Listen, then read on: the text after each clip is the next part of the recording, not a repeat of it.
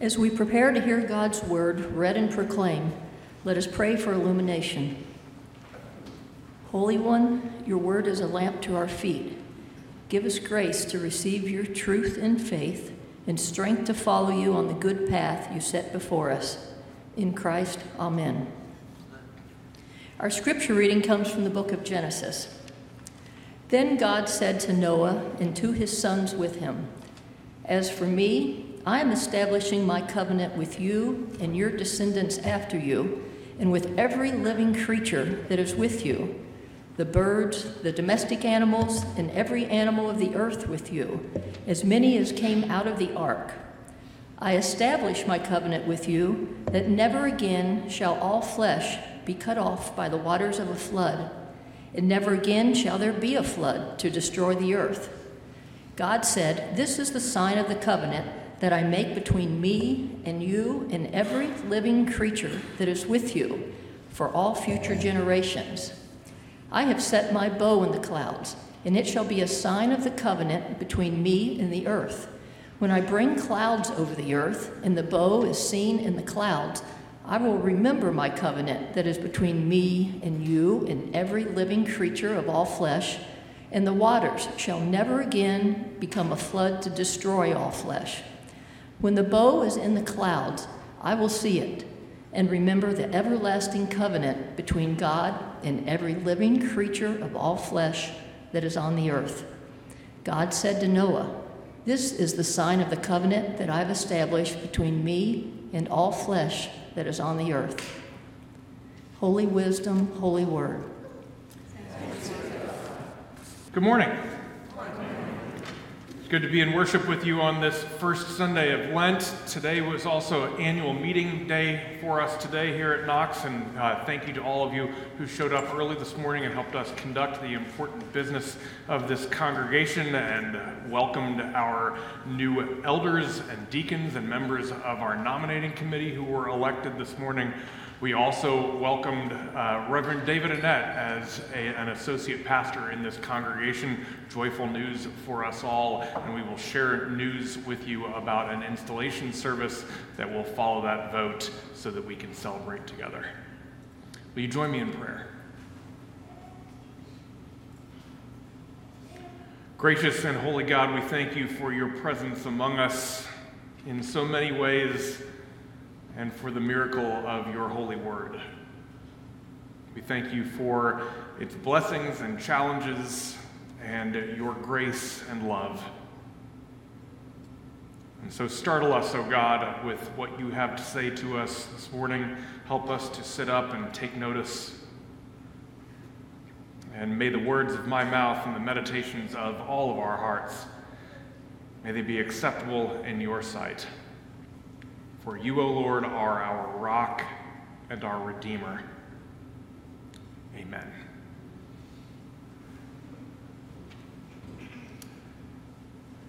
Just this past week, when I was eating lunch at a restaurant, I found myself in conversation with the owner, who expressed that she'd seen a lot of success over the years, but lately the job seemed harder than ever. Staff, customers, economic realities, whatever it was, something about this season in life had just made the whole thing seem hard. Why? Well, I'll share with you that as a pastor, I hear this kind of thing somewhat frequently, and it's not all about these days or this particular time, but always. Professionals and parents and all kinds of people go through seasons during which things seem especially difficult.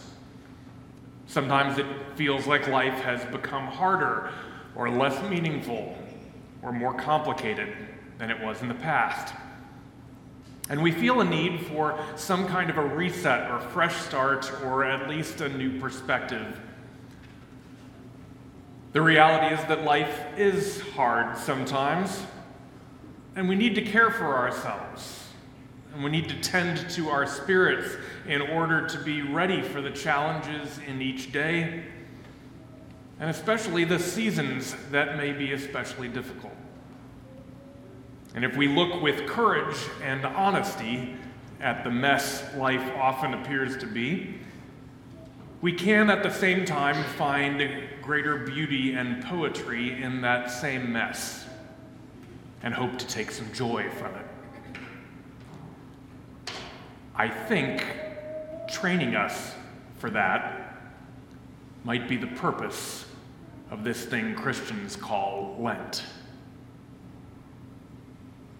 I want to show you a painting this morning. Caitlin, would you go ahead and put it up? And I'm going to come down here so that I can see it a little bit better. This is a painting that you'll find at the Cincinnati Art Museum. I stumbled upon it not too long ago and kind of fell in love with it. It's called Morning. It's by Henry Mosler. It was painted in 1888. I'm going to take a moment and just kind of walk you through the characters who are gathered in this painting as they start their day. If you start over on the left, you've got this first child who is probably the most put together of all of the kids in the picture. She is mostly ready for the day, all dressed and ready to go, and is enjoying standing on that piece of furniture. If you go then up to the top of the painting, you find another child who is literally climbing the walls. And if you have much experience with children, you look down below that child and you can imagine that that large hat is about to be removed. If you go then down to the table, there's the baby who is sitting there at the table and learning that important developmental life skill of eating with a spoon. And just next to that idyllic little scene, you've got another child for whom that developmental effort has failed and is drinking out of the bowl and probably making some slurping sounds if this were accompanied by something you could hear. And then finally, over at the right-hand side of the painting, you have this one more child with a parent or a nanny showing us something that was very enlightening to me, that even back in earlier, simpler times, it was always a challenge to get a 4-year-old to put their clothes on. And if you look closer at the painting, you'll notice that there are other things that make this just a wonderful, true-to-life, early morning scene. From the coffee grounds that are resting on the table to the cabbage that's fallen upon the floor and the light that comes in through that window on the left, giving sanctity to the whole scene. This was painted in 1888, but it's actually a scene that depicts a countryside scene in the 17th century. And it was painted during these days of the Industrial Revolution, hoping to give those folks a departure into a simpler and more meaningful time that they all so craved. Something that might be just as relevant for you and I living in the information age and maybe craving some of that same simplicity. And I love this particular painting because, to me, there are two meanings behind it that are clear. That mourning has always been hard, and mourning has always been beautiful. You don't have to have children in your house for mourning to be an ambivalent experience. How many among us have planned on a night before to have a great day tomorrow, or at least a productive one, only to wake up the next morning with an aching back or a scratchy throat, or a text message of distress that must be dealt with, or a fender bender on the way to work, or an unwelcome email in your inbox, a news story that breaks your heart, or a coworker who's going to be difficult today. And suddenly the great day you had planned for becomes something else, a great disappointment. Is there anything to be done about this? When the challenges come, is there a way to redeem them? Is there a way to find God's beauty and poetry at work. Enter the story we read this morning from the book of Genesis, the story of Noah, the flood, and the rainbow. For starters, I invite you to consider this, that life is often frustrating for all of us, and sometimes life is discouraging enough to make you want to give up. And in this Bible story, God seems to share that frustration, because in this story, which begins a mere 6 chapters after the moment of creation, a great flood destroys it all, because God seems to have decided that it's time to start over. But in today's reading, at the end of the story, there is this poetic statement by God, this establishment of a new covenant with Noah and his descendants, promising never again to destroy the world by a flood. And in this story, God acknowledges the tragedy of what has taken place in the flood, and perhaps even seems to be carrying a sense of regret. At the very least, God makes a promise that going forward, things will never again get so bad to make it worth scrapping the whole thing. God wants us to learn to live and maybe even find joy in the midst of the mess. Now, anyone who's not completely horrified by the violence of the story of the flood and who is willing to keep on reading the Bible finds that this story fits a theme that comes up again and again and again in Scripture. It is perhaps the most important storyline of all, that in the beginning God creates the world and calls it very good. God places humankind in a beautiful garden to tend and enjoy, and when that experiment fails in Genesis, God's purpose for the rest of eternity will be to help us try to navigate this world and make our way back to the garden and receive the life of goodness and blessing for which we were made. That is God's promise, the promise on which God will never give up. And every time we see a rainbow, we are supposed to remember it.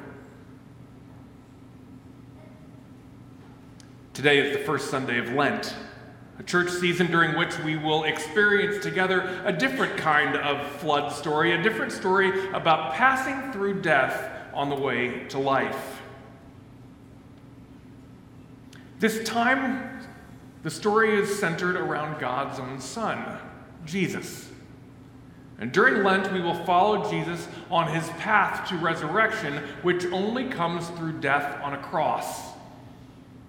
And here we see a renewed telling of that flood story, that once again, often in life, in order for rebirth to happen, first something will have to die. We are called to go on this journey with Jesus. It's a journey of personal exploration about what in our own lives is not helping us get back to the garden, and therefore needs to die. An addiction, an attitude, an unhealthy relationship with greed or lust or some other sin. This is the story of Lent, that through the death and resurrection of Jesus, we see a pattern we are meant to follow, to seek out the things in our lives that we need to let go or put to death, so we can experience more of the joyful life in the garden for which God created us. Over the next several weeks, you'll hear sermons around the question, what was I made for? And the common answer for all of us is that God made us to let go of the things in life that are dealing us death, and to accept God's invitation to turn to the joyful garden. Lent is a season for thinking and praying about how we do more of that. When I look at that painting I see both of those messages I mentioned before, that mourning and really all of life is beautiful and also is hard. I think about what it's like to chase my own children around the house in the morning, cajoling them to get dressed, eat breakfast, take a shower. And I realize that every day I make little choices to either experience these challenges as an unwelcome annoyance that is ruining the start to my day, or to receive them as an amazing gift through which I get to shape a young life. And I realize that most of the other experiences in life, the ones that are hard, also have the opportunity to be redeemed if I choose to look for God working through them.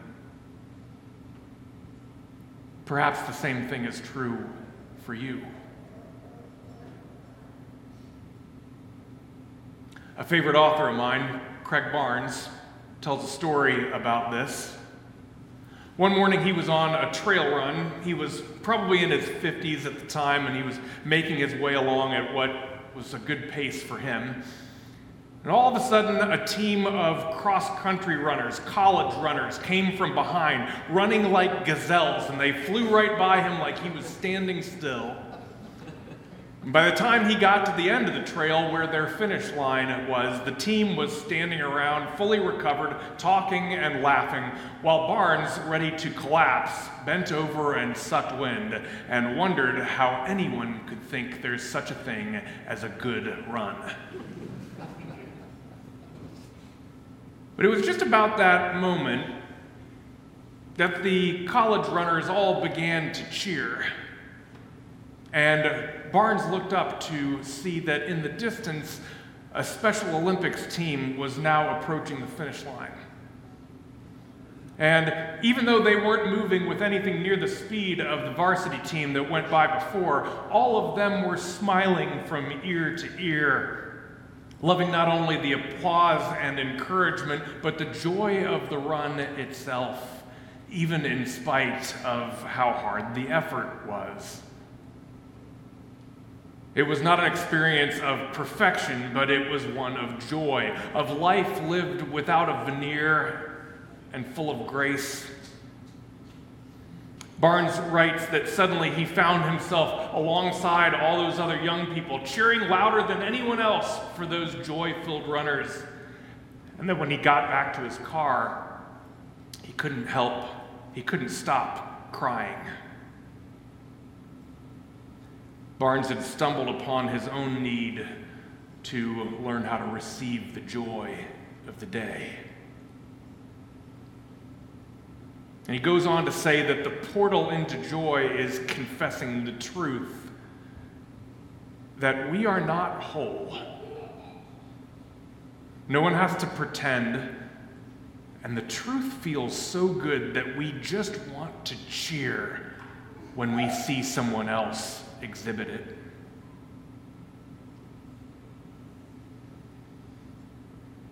Our lives are so full of things we wish were somehow different than they are. Sometimes we feel that way for very good reasons. And many of the sources of our struggles are problems we are not going to be able to fix. When you're 50 and you can no longer run like you could when you were 20, it's normal to feel some remorse over days gone by. And there are much greater problems in the world that are truly the cause of misery and suffering. But if we're ever going to be able to contribute something good to the real struggles, we've also got to practice dealing with the little challenges of every day. Just like in the morning painting, which can be interpreted either as a total mess or a new dawn full of accidental joy. Amen.